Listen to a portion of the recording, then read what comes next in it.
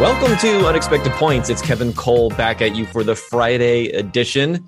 I'm going to be reviewing the Rams-Seahawks Thursday night game. Great game as far as the talent that was there. Not so great offensive performances in the first half, and really not so great game management stuff when it came to fourth downs, timeout usage, all that stuff I'm going to go over. I'm going to dig into the stats, in particular, some stuff with Russell Wilson and his grading versus his play.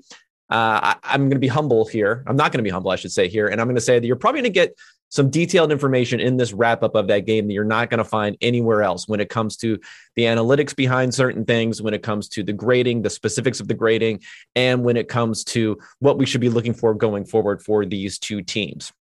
So that's going to be the first part of the show. Spend some detail, dig into that since it was a good game and a high profile game. And then I'm going to go through the rest of the week 5 slate. I have 4 plays, which again, these are for entertainment purposes only. You know, I don't know how good these plays are going to be vis-a-vis these are sides also, how good these sides are going to be vis-a-vis the lines that are out on Fridays or on Saturdays. But I think you could get a little bit of value on these. And I may have found some looking into some advanced metrics and some additional modeling that I'm doing with my game grades that I talked about last time, where I make a bunch of adjustments to come up with a more appropriate score than what the actual score was in the game. So that's all going to come to you. First, I want to highlight PFF, say everyone, if you want to get more of this detailed information, whether it be the grading, whether it be EPA-based information that I'm putting out with my quarterback rankings, whether it be all of our fantasy information, go to pff.com, get an Edge or Elite subscription. And also check out all the other PFF podcasts. In particular, I want to highlight today the Richard Sherman podcast. If anyone's been listening to that, great insight from one of the, not only best players, Hall of Fame caliber player, but you get some insight into everything that's going on with him. And now going over to the Bucks, everything that's going on with other people that he brings on the show. He had Von Miller on the show recently, so go and check that out. It's really high quality program and high quality insight that you're getting from that show. All right, let's get into the review of Rams Seahawks. So this was a 2.5. The Rams were a 2.5 point favorite in this game. They end up winning by 9 points. So they end up covering there. It was a weird tale of two halves, I would say, in this game.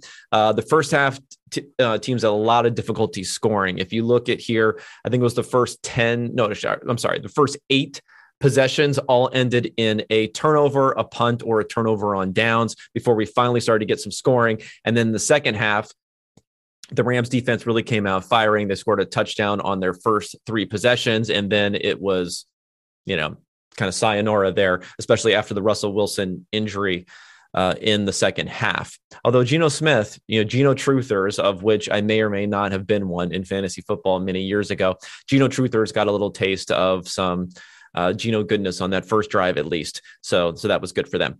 All right, I'm going to start with some of the game management stuff. That's what you come to me for. That's what you come to the analytics and other things. And I think this was a clear distillation of 2 decision makers here who are trying to do the mental analytics, which combine with gut feeling, rather than looking at the numbers and getting a real informed basis here. And I'm going to say, when we're making decisions, it's not like we don't have our own analytics. We don't have our own mental models that we're using. It's just normally they're not going to be as well calibrated. You're not going to get as good of information, as good as nuanced, particular context driven information as you're going to get from an actual model. And these fourth down decisions, people may overplay some of their importance, but it's really a clear way to look through the benefits you can get. And I think no 2 decisions illustrate this more than the decisions that the Seahawks made on 2 different fourth downs early in the game. These were both fourth downs that happened in the first quarter, right? The score was the same. It was both 0-0, so everything was the same there. And I think you can pretty easily compare Pete Carroll's mental model and where the mistakes are there versus where you would have in an actual analytical model. So let me just bring over the 2 different decisions. The first was on the first drive of the game. The Seahawks were 4th and 3 at the Rams 43-yard line. They decide to punt in that circumstance. The second, 4th and 2, so shorter distance, From the Rams' 29-yard line, they decide to go for it. They don't end up getting it at that point. So I think it's pretty clear if you look at these two decisions, and if you decide that there's some sort of like systematic decision-making going on here, which you're going to hope for, right? Like there's a process here. Let's hope. Even if it's a mental process, there are guidelines, there are heuristics that are being used here. I think you can pretty easily point to how those are faulty because you don't have the best information, right? Analytics is information. Information helps you make better decisions, right? The poor information that Carroll, I believe, is getting from his mental model comes down to not being able to properly assess what field position means in this circumstance. Now, there are different components, right, to these fourth down decisions.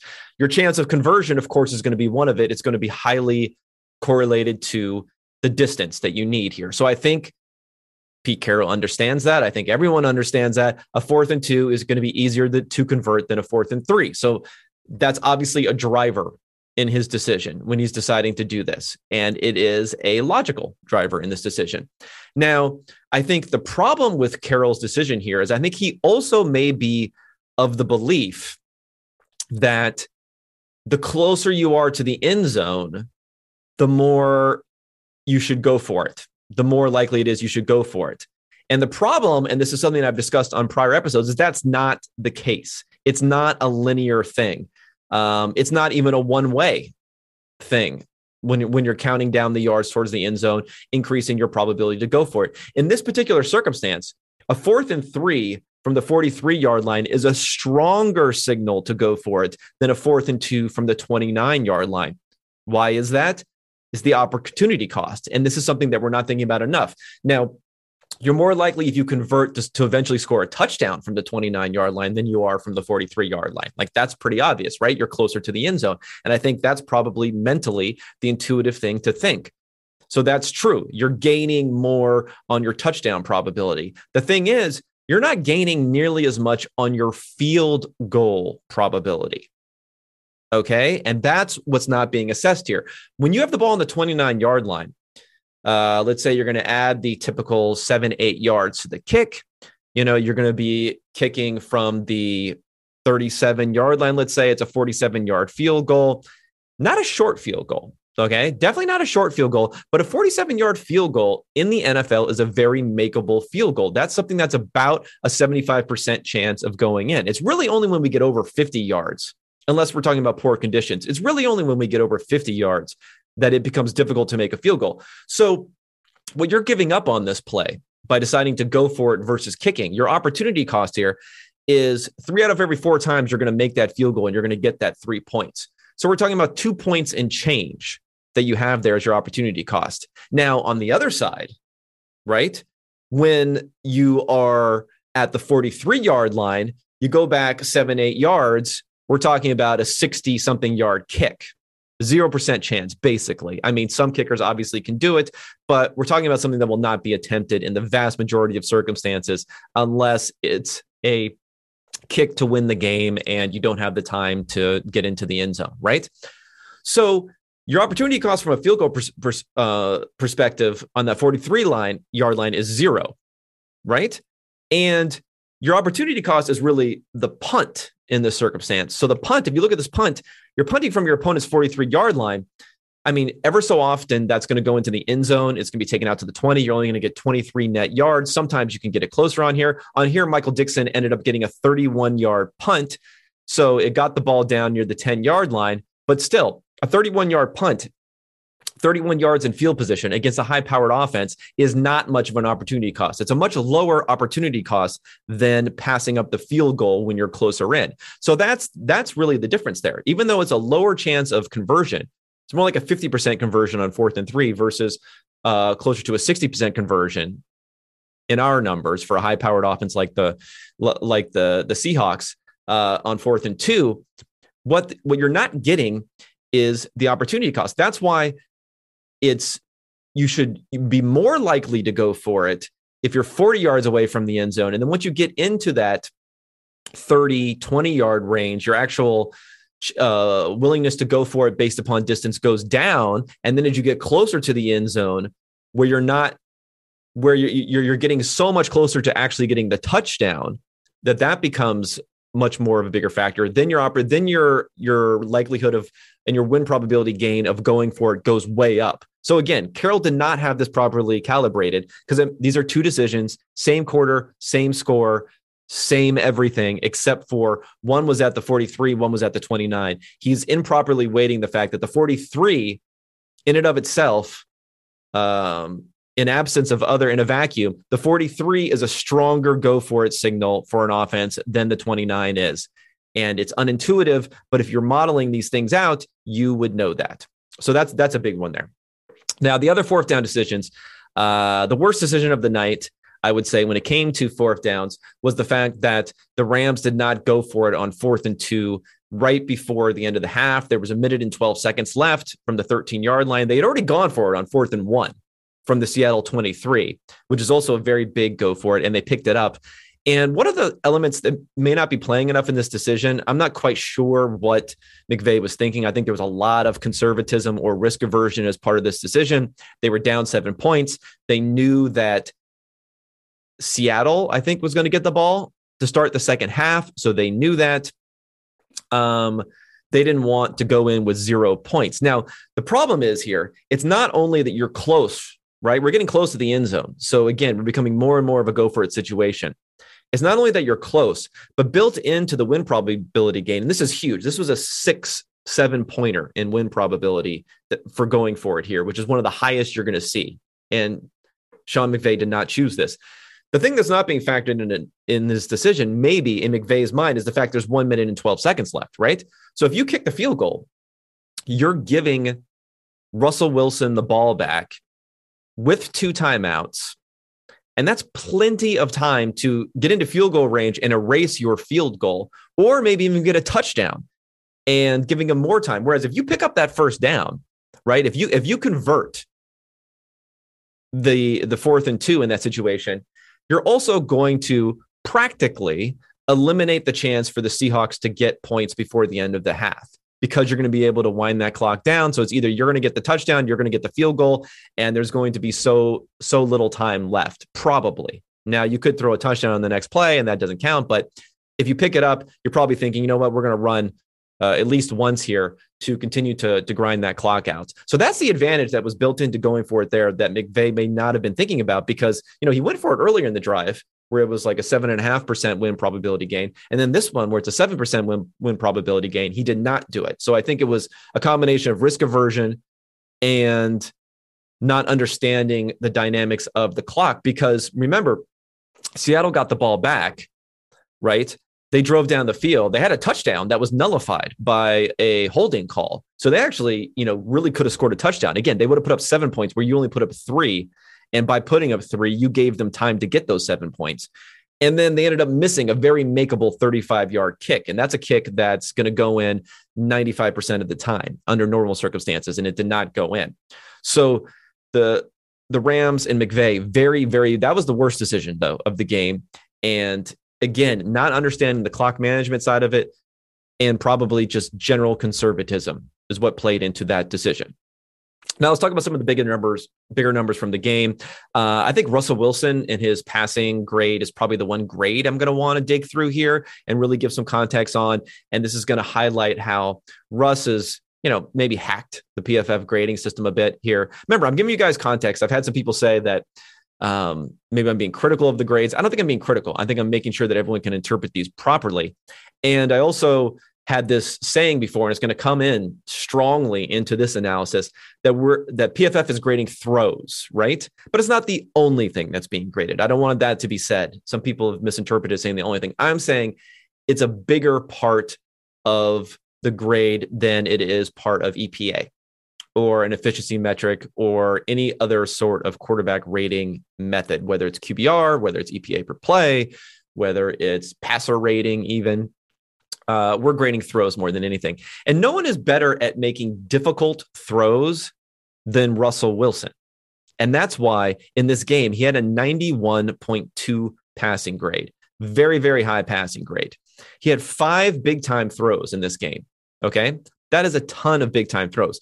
Remember, he only made 20 throws, period. He only passed the ball 20 times. He only had 12 completions. So 5 of his 12 completions, almost half of his completions, 42% of his completions, we were rating as a big time throw. And just to give context for, in normally, like Kyler Murray has the highest big time throw rate of anyone so far this season. It's at 9%, and that's 9% of pass attempts, right? 9%. Russ in this game was at 25%. So that's how huge it is. That's what's driving that grade forward. But the problem is he's really, really good at making difficult throws that are somewhat higher value. What he's been bad at historically, and you want to blame it on the system, you want to blame it on Russell Wilson, you want to blame it on the receivers, you want to blame it on whatever you want to blame it on. I think some of the blame definitely belongs on Russell Wilson for this, though, is he's not good at either taking or making less difficult, but still valuable throws, right? So we're like, it's not happening. So it's tough to give someone a negative grade for not doing something that is easy and instead making a harder throw, right? But he's clearly not doing that. This has been happening over and over again. His grades continue on an annual basis to outpace his EPA per dropback in particular, but even his EPA per play when you're giving him some juice from the running game. And a good way to think about this is, he has this outstanding 91.2 grade. His yards per attempt, 8.3, which is okay, which is good. But Matthew Stafford was up in the 9s in this game, and we're grading him down in the 70s, right? So he's just not getting the efficiency out of this grade.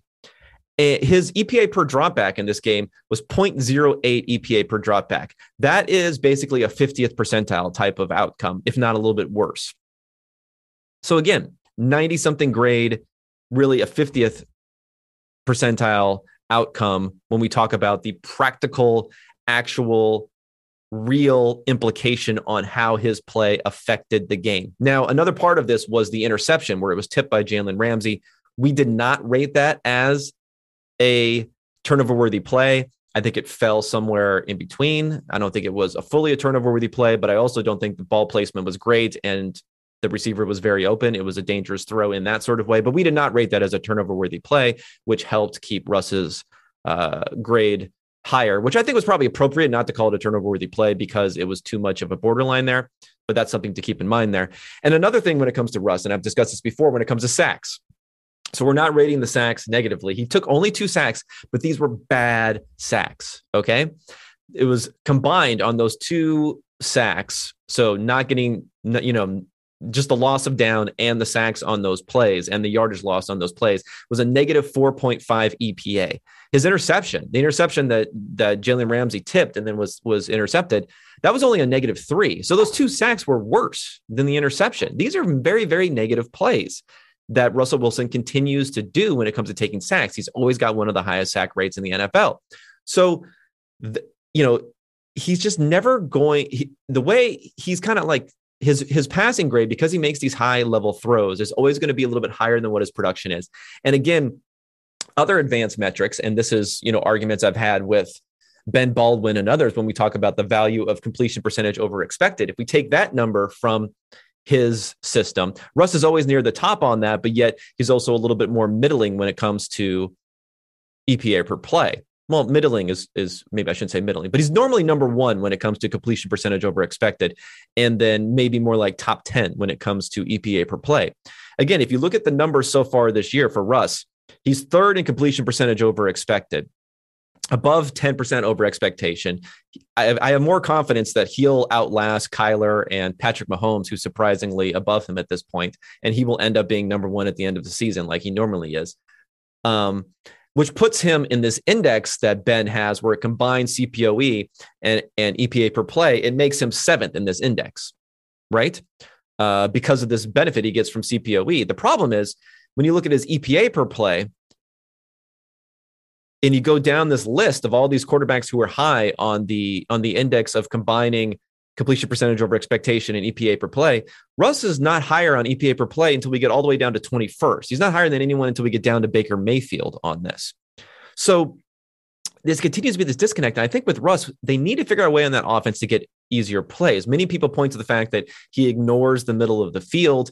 And is it a height issue? Is it a risk conservatism issue? Is it a system issue? I'm not sure. But I think that's a continuing problem that they have, where no one's better in the business at dropping the ball in the bucket, hitting those deep plays down the sideline. But you don't want to have to derive your production in the most difficult way possible. And also when it comes to third down conversions, he's typically not very good at third down conversions, or at least average at best. Again, figure out easier ways to get the ball over the middle of the field to make those conversions rather than having to make the most difficult possible throw for those conversions.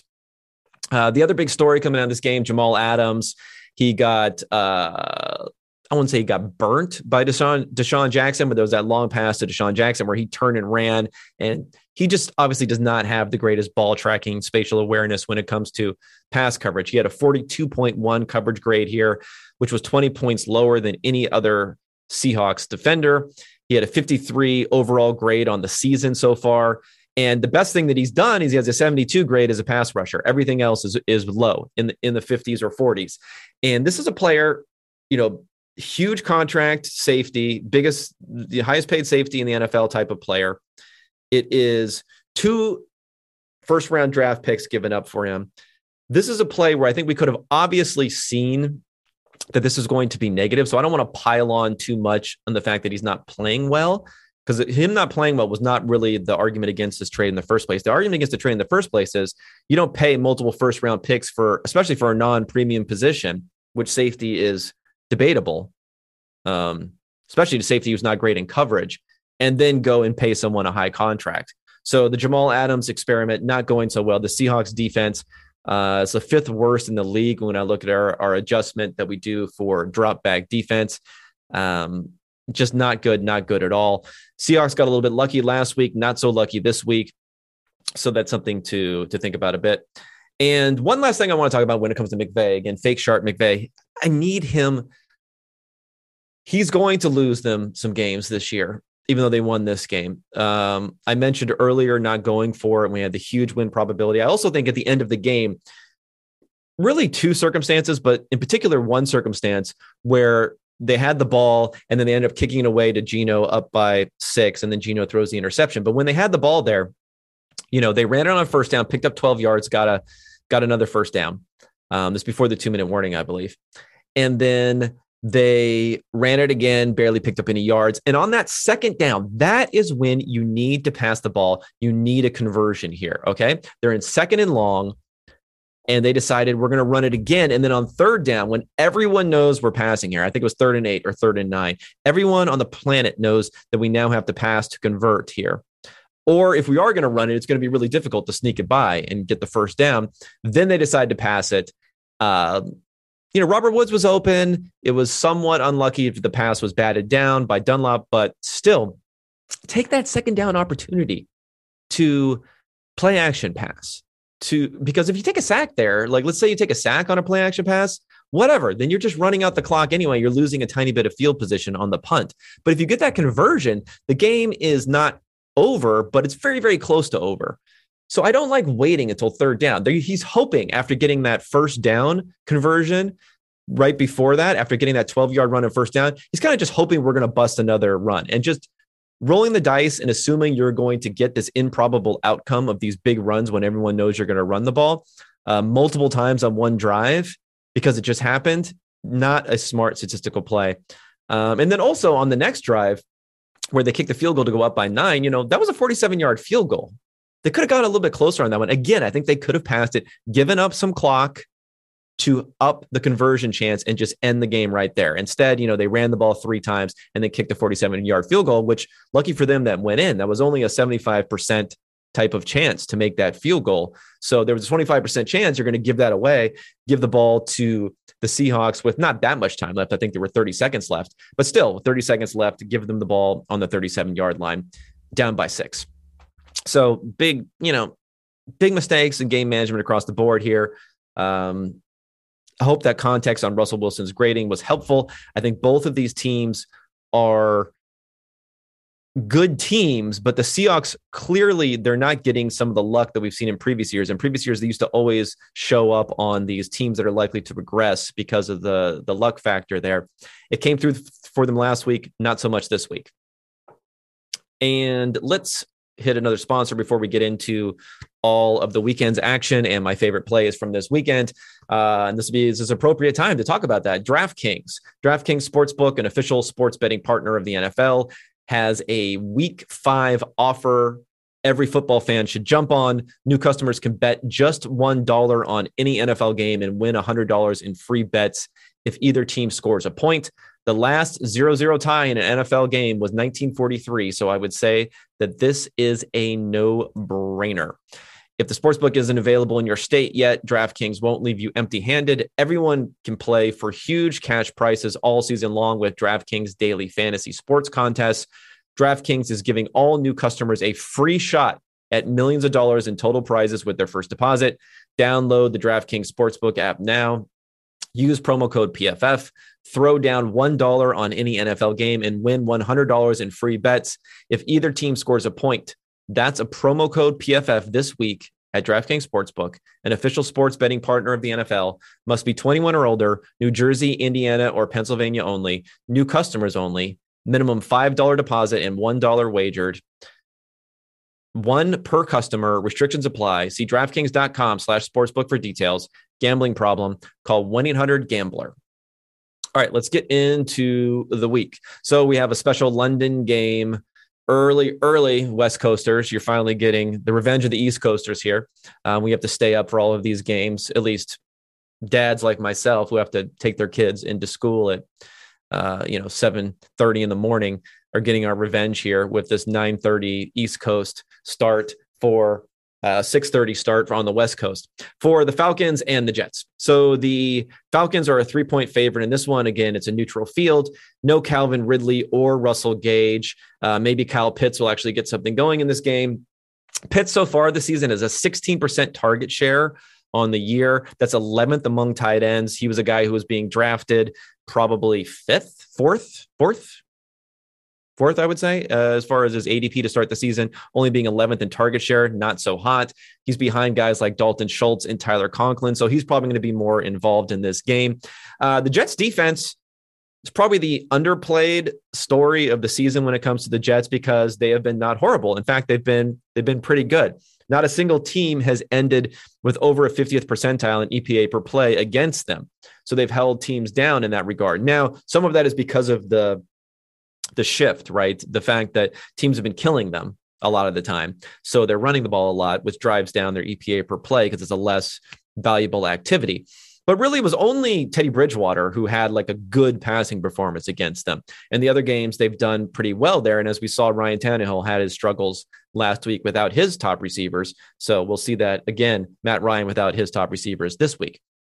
Now, the Jets are only 30th in their pressure rate, but they're 14th in fast pressure. So if they can get pressure on Matt Ryan, it's going to be very, very important. Wilson is kind of holding the ball a little bit too long. It's around 3 seconds so far this season, but the Falcons have the lowest pressure rate in the NFL.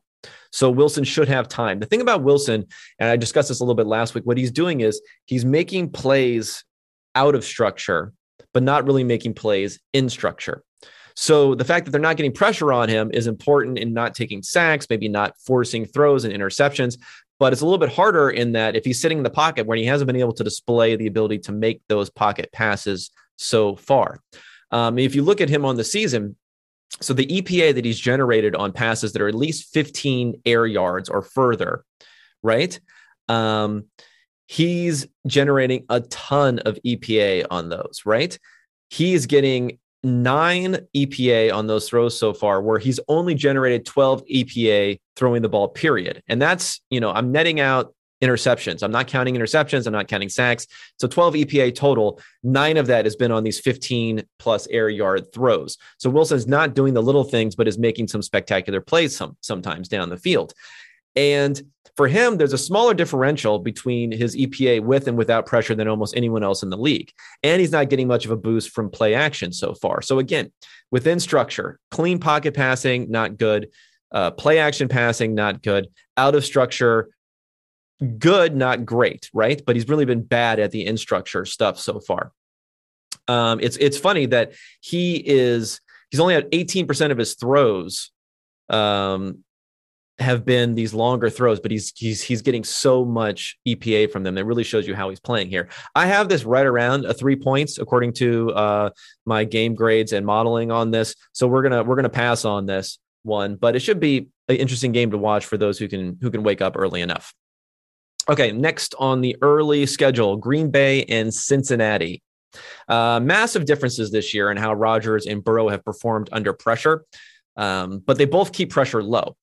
Rodgers has been pretty bad under pressure. And actually, they both have been pretty bad under pressure, but both of them have kept their pressure rates low. Now, the thing is, they're taking a lot of sacks under pressure. They're both taking about a sack on about a quarter of their pressure dropbacks. And that's why their pressure numbers, the way that I calculate it, which is I include sacks in there, are so bad. Is their sack rates are a little bit higher. I mean, Burrow higher than Rodgers, but they just haven't dealt well with that. Neither one of these teams are generating a ton of pressure so far on defense. Green Bay is 32nd in the league on how much pressure that they're generating.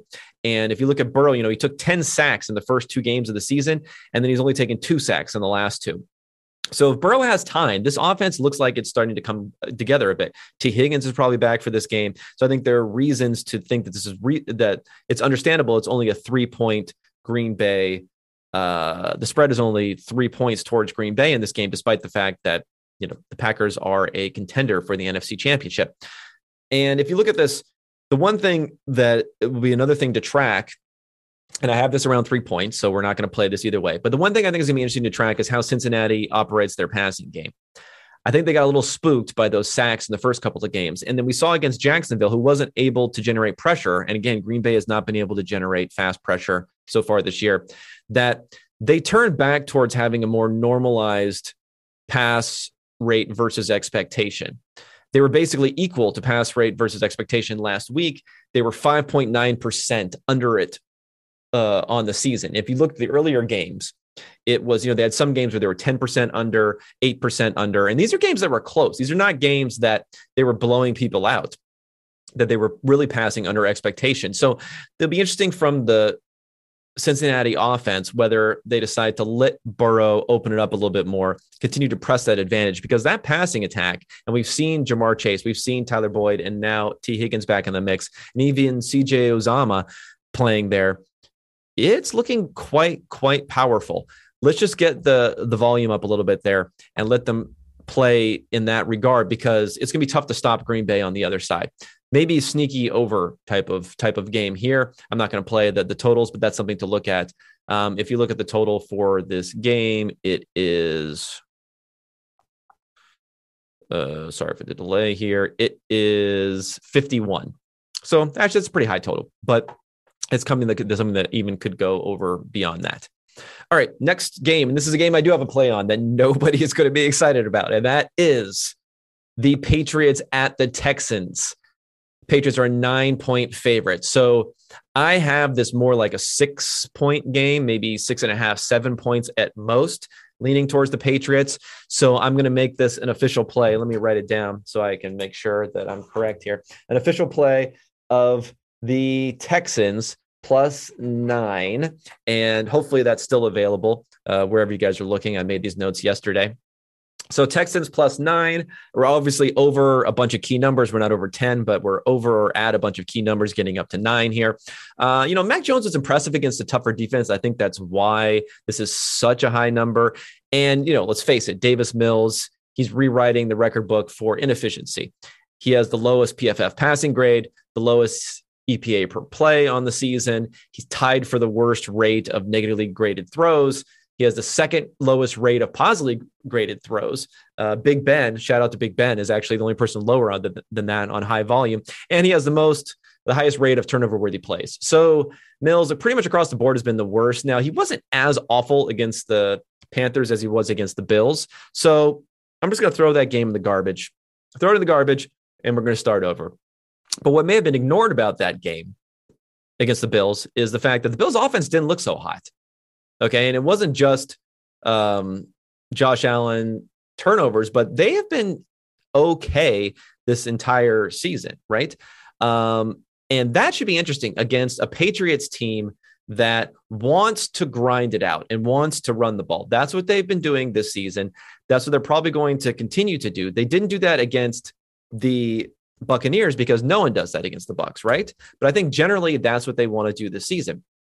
So if you look at the Patriots offense, their run offense is 24th in EPA per play, not so hot. The run defense for Houston hasn't been great. It's 28th. But again, you've been put in these bad situations. Their drop back defense, though, has been 21st in the NFL. So not so bad at all, even though they faced Lawrence, who they got a bunch of turnovers from. So that is part of it. They faced Baker Mayfield. They faced Sam Darnold, and then they faced Josh Allen. So not, murderer's row, but a pretty decent subset of quarterbacks there. So for that reason, they can be able to keep this a little bit closer. And 9 points is just a ton. And it's a ton on the road. You have Patriots coming off of that Sunday night game. It's really only the Panthers offense who took it to the Texans so far this year. And I don't know, the Panthers offense isn't the most impressive in the NFL, but I think Sam Darnold and that offense has been playing a lot better than what we've seen from Mac Jones so far this year. So for all of those reasons, I'm going to lean, and that's going to be one of my actual picks here, is the Texans +9. Just too many points on the road for a team for New England whose defense has not been as good as you would have hoped. And their offense, while looking functional compared to other offenses for rookie quarterbacks, not great for sure. And not providing explosive plays, which they're going to need to cover this 9 point line. All right, next game. Titans at Jaguars. Titans are a 4.5 point favorite. It looks like AJ Brown is out. I haven't checked so far today, but I know Julio is questionable and maybe he'll play or not. We saw them struggle dropping back against the Jets without those guys. It's kind of a weird game last week. Jeremy McNichols ended up being the highest targeted player. They had a decent target rate for Josh Reynolds there. And Nick Westbrook-Akine, I believe is how you say that. I know I'm going to mess that up. On the other side of the ball, 30% target rate for Laviska last week with Chark out. I think Chark's going to be out again this week. So Laviska, we'll see if he continues to play going forward. I think that was a huge positive for the Jaguars. I had the Jaguars as a play against the Cincinnati. They outperformed actually Cincinnati according to my game grades last week, even though they lost the game. So both teams have been much more effective running the ball than passing, and it's mostly due to the negatives that they've taken in their drop back passing games. It's not that they've been poor at passing the ball, making positive plays. They've just made way too many negative plays. So if you look at their success rate versus their EPA per drop back, so their success rate on dropbacks versus EPA per drop back, success rate being stickier because it takes out the outlier plays in either direction. So for Jacksonville, their success rate is 22nd, but their EPA per dropback is 30th. And it's because of the interceptions. They had 7 interceptions so far for Lawrence, second to Zach Wilson. He's lost 35 EPA in his interceptions. Again, second to only Zach Wilson. But he had no interceptions last week, and that was a big reason why they were able to hang in that game. And I think we're going to see going forward better protection of the ball. I mean, you can't get much worse, but better protection of the ball going forward. For him. It was the first, not only did he have no interceptions last week, but it was the first game where he didn't have at least 2 interceptions. For Tannehill, it's not interceptions as much, although he's taken he's thrown some interceptions. It's sacks. Negative 42 EPA on sacks, worst in the NFL. Leads the NFL with 17 sacks. He took 7 sacks, I think. Maybe it was 6 or 7 sacks last week.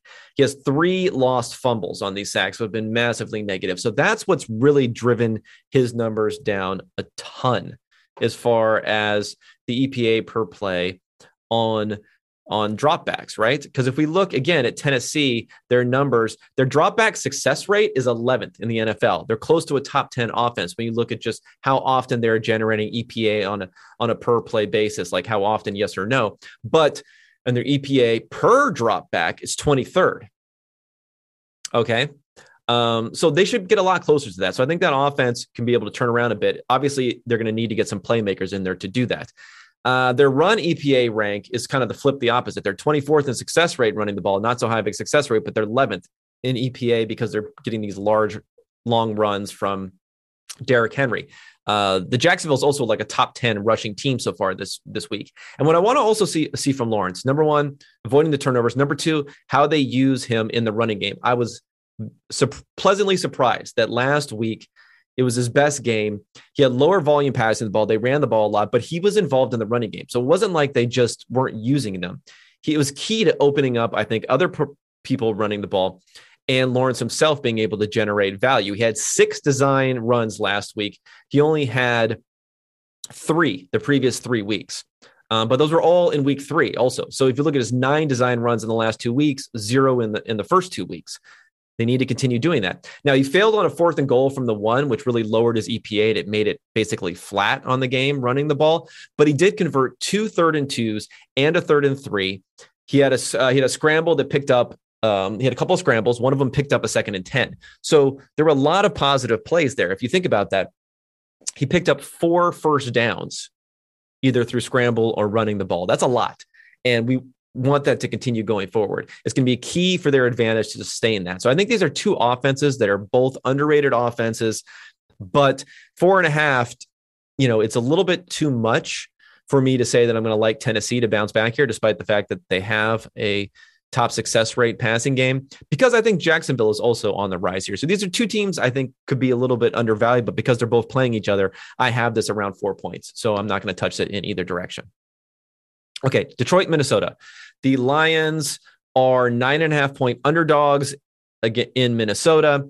The line has been moving further and further towards the Vikings, and we're talking about the Detroit injuries here. The latest thing that we're hearing is that Penei Sewell, they're planning on not having him. We'll see if they have him or not. Romeo Okwara, Achilles tear, out for the season. They haven't had Frank Ragnow for a while now in that offensive line. TJ Hawkinson is missing practice and not playing, but Trey Flowers did return to practice. So in some ways, they're in a little bit better of a situation defensively than they were against the Bears, where Flowers didn't play and Okwara tore his Achilles, and they couldn't get any pressure on Justin Fields. That's why Justin Fields was able to play so well in that game. On the Minnesota side of the ball, Dalvin Cook is hampered, but whatever. Alexander Mattison, he's going to give you a lot of what Dalvin Cook would give you whenever you're giving him the ball. But they couldn't run the ball well against the Browns last week, so that was a problem for them getting that offensive going generally. So Minnesota has been good on offense, but they've been highly dependent on longer plays, and they just didn't get those long plays last week. Cousins is 4th in EPA in the NFL on passes with over 15 air yards. He has almost 30 EPA. So he's 4th in EPA, and that's 30 out of the 40 EPA that he has generated passing the ball. So 3/4 of his EPA that he's generated has been on these long passes, which that's not really sustainable. But he also has the second lowest rate of making, so like the second lowest percentage of his passes have been over 15 yards. So the second lowest percentage of doing something, but the 3rd highest value that you've gotten out of it. So just huge on a per play basis, what he's been able to do on those longer passes, where when it works, it really works. When it doesn't work and he's not able to do it, like he wasn't able to do it against the Browns, the offense ends up stalling out without the running game there to back them up. So I think that's going to be key for Detroit. I think Detroit is playing hard, right?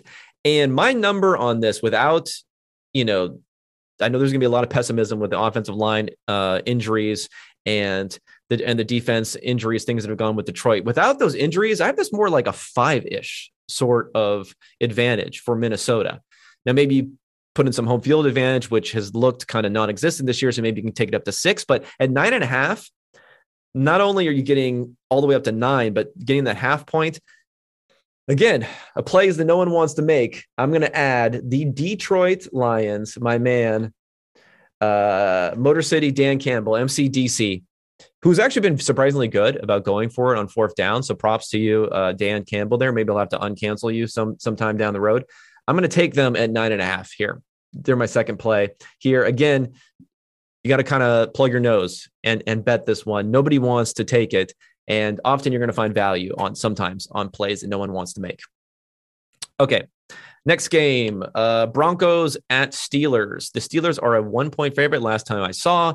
Teddy Bridgewater, is he going to play or not? That might flip over to the Broncos if they decide he's going to play. Drew Lock was god-awful, of course, last week. Is Chase Claypool going to play? We'll see. Not sure it's a huge driver for the performance there, since they did have Claypool a couple weeks ago against the Bengals and they targeted him a billion times and he ended up with 50 yards or something like that. So not great. Teddy just really could not get anything going against the Ravens after someone who had such good performances in weeks 1 through 3. I'll cut him some slack because Albert O dropped a very long, maybe even potential touchdown on a long pass down the sideline. Although I don't want to be like those announcers. These announcers where if a guy's open and he dropped the ball or something happened and where he could have caught the ball and he had another 40 yards to go, but he's somewhat open, the announcers are like, oh, that would have been a touchdown. A lot of times guys get caught from behind, other defenders come in there, other things happen. That always annoys me. So I'm not gonna do that with Albert O and say that it definitely would have been a touchdown, but it would have been a big play. And he didn't play that much after that, but only 4 yards per attempt. It was just nothing down the field. Really awful game for Bridgewater here. So I think he can bounce back. We'll see if maybe not having KJ Hamler there in addition to Jerry Jeudy is really the problem with that offense. But I thought Noah Fant was getting open a decent amount. And like I mentioned, Albert O, they have those other options. So I think be okay there. Their defense still has great numbers, great pressure numbers, but the reason that I wouldn't lean and say I'd actually bet on the Broncos in this game is because Ben does neutralize that pressure with how quickly he gets the ball out.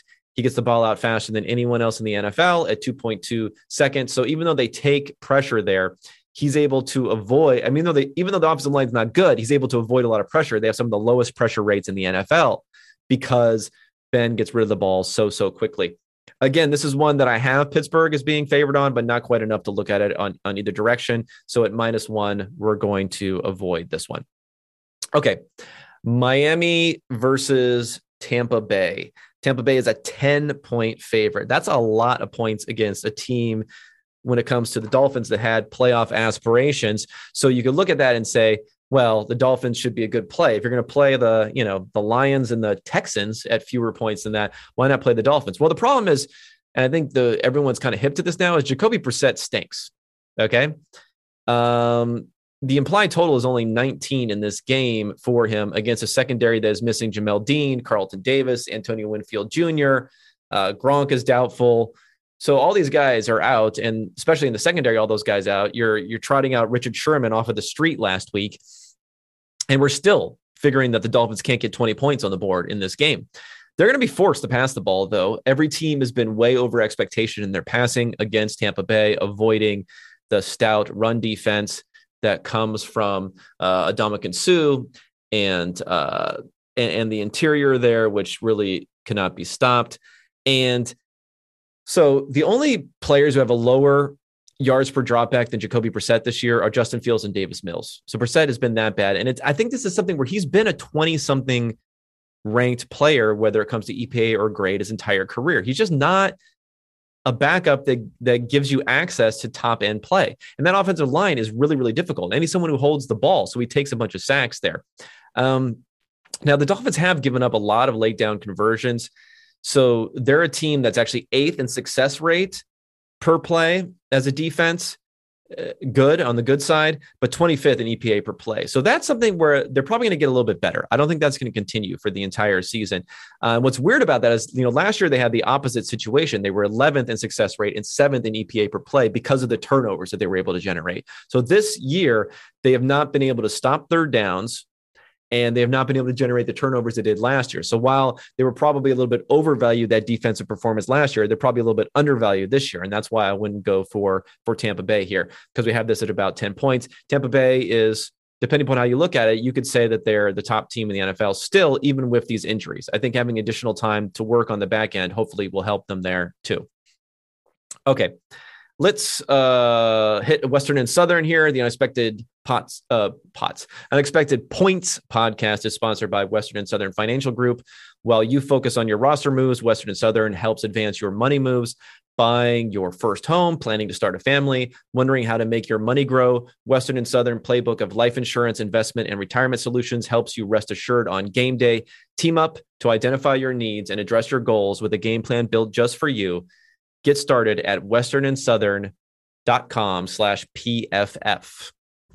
Okay, so next game, and I'm also going to have a play on this game, is the Saints at the Washington football team. The Saints are a 2.5-point favorite. Now, I'm going to go with the Saints here, 2.5. Make sure you get this at 2.5. 3, it's dust, right? Do not go for 3 on this here, since that's the most common score differential in the NFL. So Brandon Scherff is out, so they lost him on the offensive line. Logan Thomas, I believe, is out. So there are some injury concerns for Washington. Now, I recommended, and we hit on betting on the football team last week. And one of the reasons for that is that they've been giving up a higher late down conversions than what you would expect. And that just continued, right, last week. So I still think there could be some undervalued aspects to this defense, but they're not generating pressure. And these miscommunications on the back end, every week that they continue to happen is another week where I become less confident that it's going to flip around. And I think the undervaluedness of the Washington defense, I think, is outweighed by the undervaluedness of the Saints offense. Now, they really need to open up the Saints offense. Now, I could understand you come out week 1, you have a pretty dominating win against the Packers. You're 1-0. You're not really motivated to open things up against the Panthers. You lose that game. You're 1-1. You're still like, well, we're 1-1. We're in it. We're not going to open it up the next game, and you win, right? You win pretty easily against the Patriots. Then the following week, they don't open it up, and this is the one that really cost them because it was the first close game of the season. They lose to the Giants, despite the fact that Jameis Winston had a 90 passer rating, despite the fact that he was generating something like 0.4 EPA per play. That's excellent play in that game. But their pass rate under expectation on the season is 9%. It's the lowest in the NFL right now. And if you look at what they're doing on second and long, which I think is the most important one to have a higher than expected pass rate, their pass rate on second and long right now is 46%. No one else is below 50% on their pass rate on second and long. They're 21% under expectation on these second and long plays. They need to turn it over to Jameis. He's going to make some mistakes, but he's going to give you that high-end play. I mean, he had a very, very long touchdown last week that was taken away by a holding call, right? He is making the big plays. They're definitely afraid of third and long. And you need to say, it's okay if he throws an interception, if we're getting that high-end play at the same point in time down the field. And I have a feeling as we move to 2-2 here, Peyton is going to be more and more motivated to do that, to start to open things up. You're not going to get through this season and win games. The defense is good, not good enough to get there. The running game is good, not good enough to get there with just those two elements and not pushing through it all. So I think on the road here against a secondary that's been struggling, against a defensive line that's supposed to be scary, that can't generate pressure, this is a time to let Jameis throw it some more. Could end up really, really badly, but guess what? You have to take that chance if you want to compete and win and get to the playoffs this year.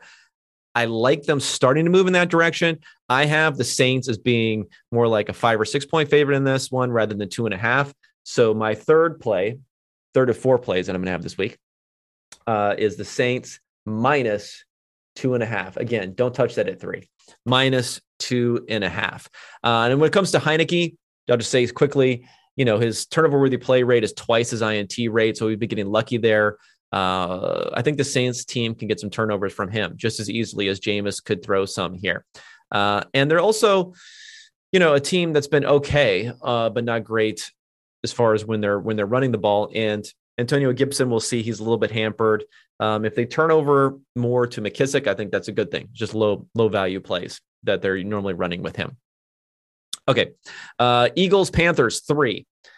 This is an interesting one because I think this is another one where two teams might be a little bit undervalued. The Panthers kind of played poorly, but better than you would have hoped for in some ways offensively against the Cowboys. They just were never able to press any advantages they have, blitzing on defense also.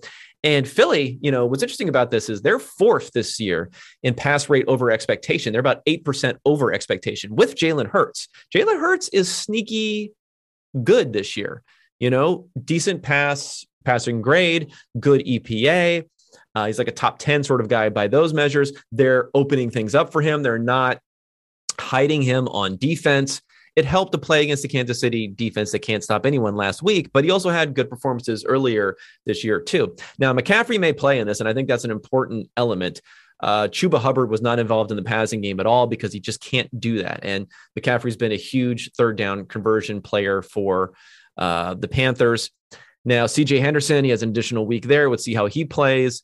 And on the back end, they made the big trade of the week was trading for Stephon Gilmore, but Gilmore's on PUP, so he's not going to come back until week 7 at the earliest. So he's not going to be there this week, not part of this game. Now, Darnold and Hurts have roughly equal EPA per play this season. Darnold is 12th, Hurts is 13th, but Hurts has a higher grade. He's 11th to Darnold's 18th. I think Hurts is a little bit better, but I think the Panthers defense is better. The Eagles defense has been having some issues as far as being able to stop someone. I know it was the Chiefs last week, but geez, that was just really, really, really bad. So I think 3 points is appropriate here. I'm not going to lean either way. I have it almost exactly 3 points in my numbers. And it's just going to be a fun game, I think, to see which one of those teams and which one of those quarterbacks can establish themselves as being for real with every week that passes. It'll be a big game working towards that moment. Okay, Bears at the Vegas Raiders. Raiders are a 5.5 point favorite. David Montgomery is out for a few weeks, so that'll be a change there, although I don't think it really affects anything. The Raiders have the worst running offense on EPA per play in the NFL. Hopefully they'll be moving away from that somewhat and not get too dissuaded to stay away from the Chicago Bears passing rush. The matchup here is, can the Raiders continue to generate pressure versus a very poor Bears offensive line? Last week, the Bears were able to run the ball extremely effectively, use max protection, get Fields to throw the ball, although, again, they only threw the ball 33% of plays. It was way, way under expectation, even with the lead. Get Field in good circumstances against an offense that couldn't move on the other side. I think a lot of things are pointing poorly towards the Bears here. You have an offense that's been pretty good on the other side. So you're going to need some sacks or some turnovers, I think, to stop the Raiders offense. And then the Raiders defense, they are generating pressure. They continue to generate pressure right now. They're 6th in the NFL in the fast pressures that they've gotten in less than 2.5 seconds. And I don't think this Bears offensive line is going to be able to stop them doing that. And then it's going to be what happens with Fields in these circumstances. He looks great with play action. You talk about in structure, out of structure. He looked fantastic within structure versus how Wilson looks awful within structure. He looked fantastic within structure, but are they going to be able to keep him in the type of structure that he needs to be successful, which is max protection, throw the ball down the field, big wide pockets, and lots of time to look down and assess things and get the ball down the field? We'll see what happens here. Another thing about the Raiders, that was pretty good defensive performance against a tough Chargers offense. They held them under 50 percentile in EPA per play, which you wouldn't have necessarily expected there. So I think that they just struggled themselves offensively in that game. I think the Bears defense, while generating pressure, may not be as difficult in the back end as the Chargers defense was. And, hopefully the Raiders stop running it so much too.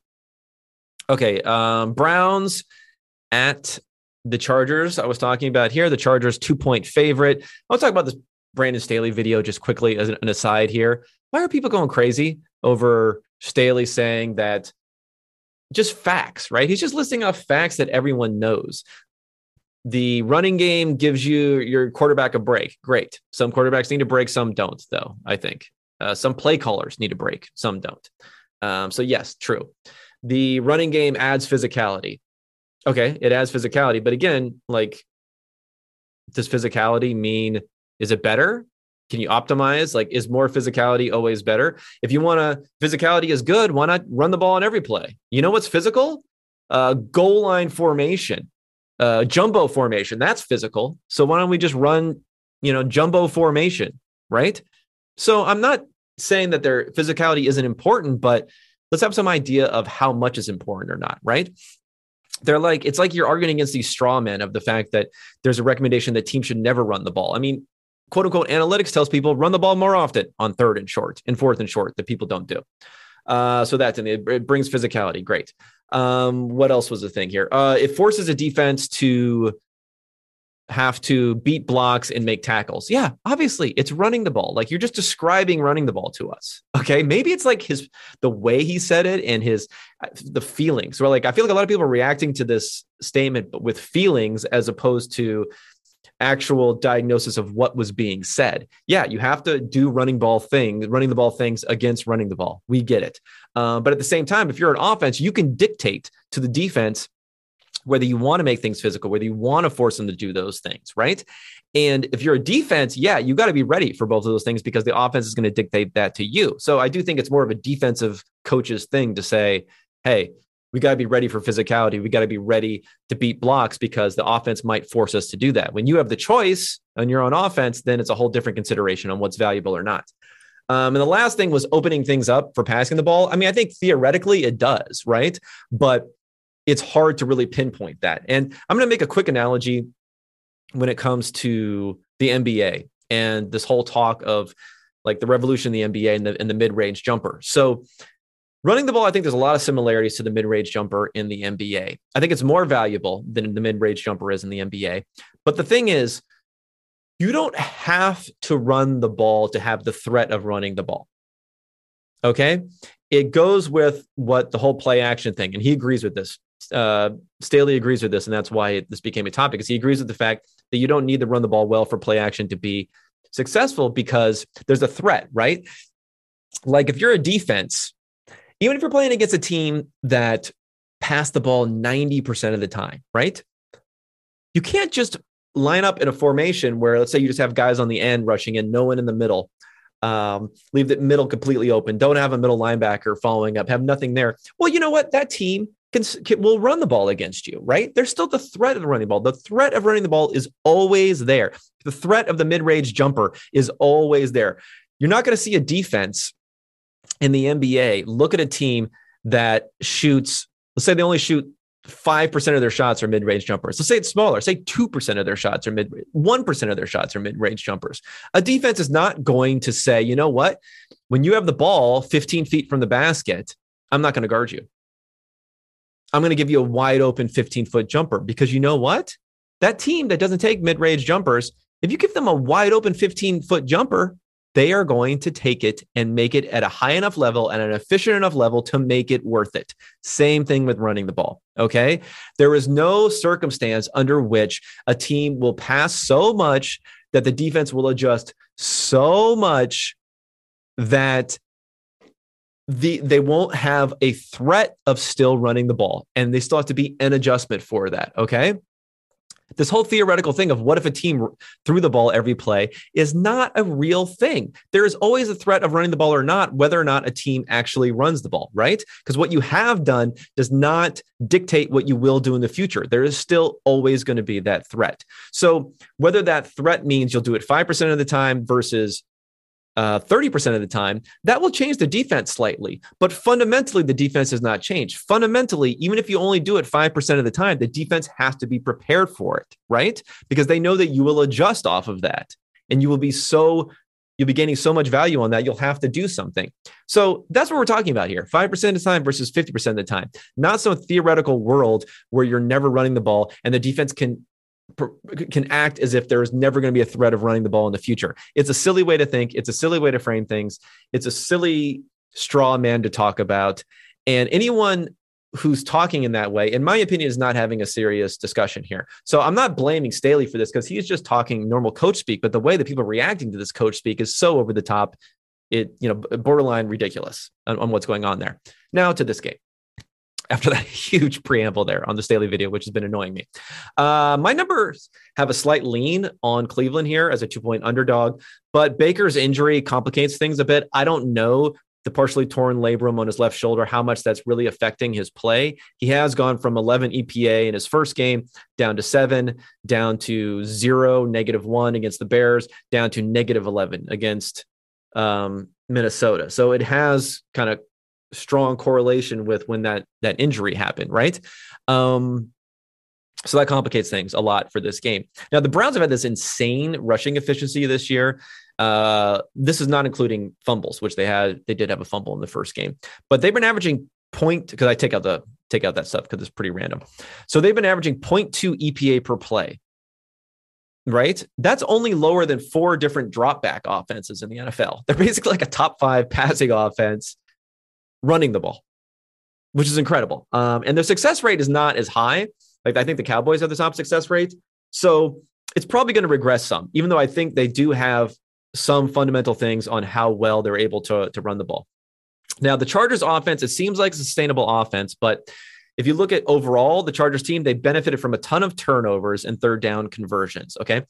The Chargers as a team, they have gained 20 points off of turnovers, the net 20 points off of turnovers, whereas the Browns have lost a net 17 points off of turnovers this year. And the Browns defense has only generated 4.7 EPA on turnovers versus the Chargers defense has generated 18 EPA on turnovers. So a lot of those things that are pointing towards the Browns maybe being a bit better and the Chargers, despite all the hype, maybe not being as good. What's interesting here is contrasting their early and late down EPA between these different quarterbacks. Baker right now is one of the top guys in the NFL on early downs, first and second down, 0.3 EPA per play. Herbert, 0.13 EPA per play on early downs. Late down, so on third and fourth down, Baker, 0.06 EPA. So that's flat, not good. Herbert, 0.59, so almost 0.6 EPA. So huge, one of the top guys in the league. So that's really a contrast there. Is Herbert going to regress? Which way will he regress on there? Can Baker get a little bit better on late downs? He's been taking these sacks on fourth downs that have been total killers the last couple of weeks. And hopefully he'll start doing that. If it wasn't for this Baker injury, I think I would have a play on Cleveland. If you want to go for it, go ahead. I'm gonna lean back. Plus 3 points would be nice too, instead of 2-point line on this one. Okay, I'm gonna hit the last ad here for the day, and that is for our friends at Manscaped. It's football season, and you know what that means? It means we're going for 2 here with sponsors of today's show, Manscaped. I guess that's a reference to your 2 testicles. Blitzing through hairs has never been easier, and it's time you join the 2 million men worldwide who trust Manscaped by using code PFF at manscaped.com for 20% off and free shipping. It's 3 and out the window with all other trimmers. Now go tame that Wildcat offense. Okay.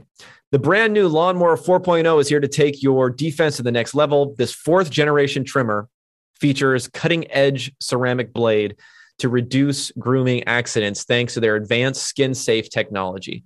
The Lawnmower 4.0 has 7,000 RPM motor, a new multifunction on-off switch, and gives you the ability to turn a 400K LED spotlight on and off when needed for a more precise shave. It's really prepared for every circumstance here, and it's waterproof. So, rain, sleet, or snow, don't let that get in the way of your manscaping. There's no 15-yard clip penalty for clipping, but there's probably a penalty for unnecessary roughness, I would say, on this one. But anyway, get 20% off and free shipping with code PFF at manscaped.com. That's 20% off with free shipping at manscaped.com. Use promo code PFF. Okay, I'm not even reading this last line. All right, so let's go on to the last handful of games here. Only have a few left, luckily. And Giants, Dallas. So Dallas, as I mentioned earlier, huge offensive performance for them last week. Dak is just doing everything correctly. The one thing you got to worry about a little bit with them is defensively. And just generally, they have netted 32 EPA in turnovers this season. If you combine the differences in what the other offenses have lost versus what their defense has generated, that is so huge. That's by far the most in the NFL. So I think there's a little regression there, especially defensively. They're, again, number 1 in the NFL for how many turnovers they've gotten. Because neither team is really generating much pressure here. The Giants and the Cowboys are 27th in fast pressures. So pressures under 2.5 seconds. So the defense hasn't been great. They've been getting all these turnovers, right? But the Cowboys have done a much better job protecting Dak than the Giants have done protecting Danny Dimes. Now, Daniel Jones has done well as his grading. He's making great throws, but he still always has that potential for a sack fumble. So that'll be interesting if they can stay away from that here. I'd lean a little bit Giants on this because 7 points is a lot, but not enough to play. It's kind of wild though that Dimes does have the better passing grade, 86.9. Wow. Versus a 76 for Dak. And he's even slightly better at EPA per play, which is something I wouldn't have suspected. 0.16 versus 0.13. So there's actually been a net negative for Dak this year, scrambling and running the ball EPA. And Daniel Jones, because of his long runs, is at 5.5 EPA. Dak was one of the guys where he didn't run a ton in the past, but he's always been able to generate some highly valuable design runs in particular. And he's not doing this year. So that is a little bit of a limiting factor for their offense, but they're running the ball so well, I don't think it matters. So I think this is close. If you wanted to go with the Giants here, I would lean towards that. But either way, 7 points is 7 points. Buffalo, Kansas City, 3 points to Kansas City. Number one offense versus the number one defense. What's interesting here, as far as defensive adjustments are concerned, so Timo Risque at our research and development group, he looks at all the different defensive performances and he makes an adjustment based upon their actual performance, what they've done versus their predicted performance going forward. So the defensive adjustments are just enormous. Like the Bills defense has been half a point per drop back better than any other defense in the league to this point. When you adjust that down, you regress that to what you should expect going forward, it goes to less than 0.1. It's actually 0.075 better. Right.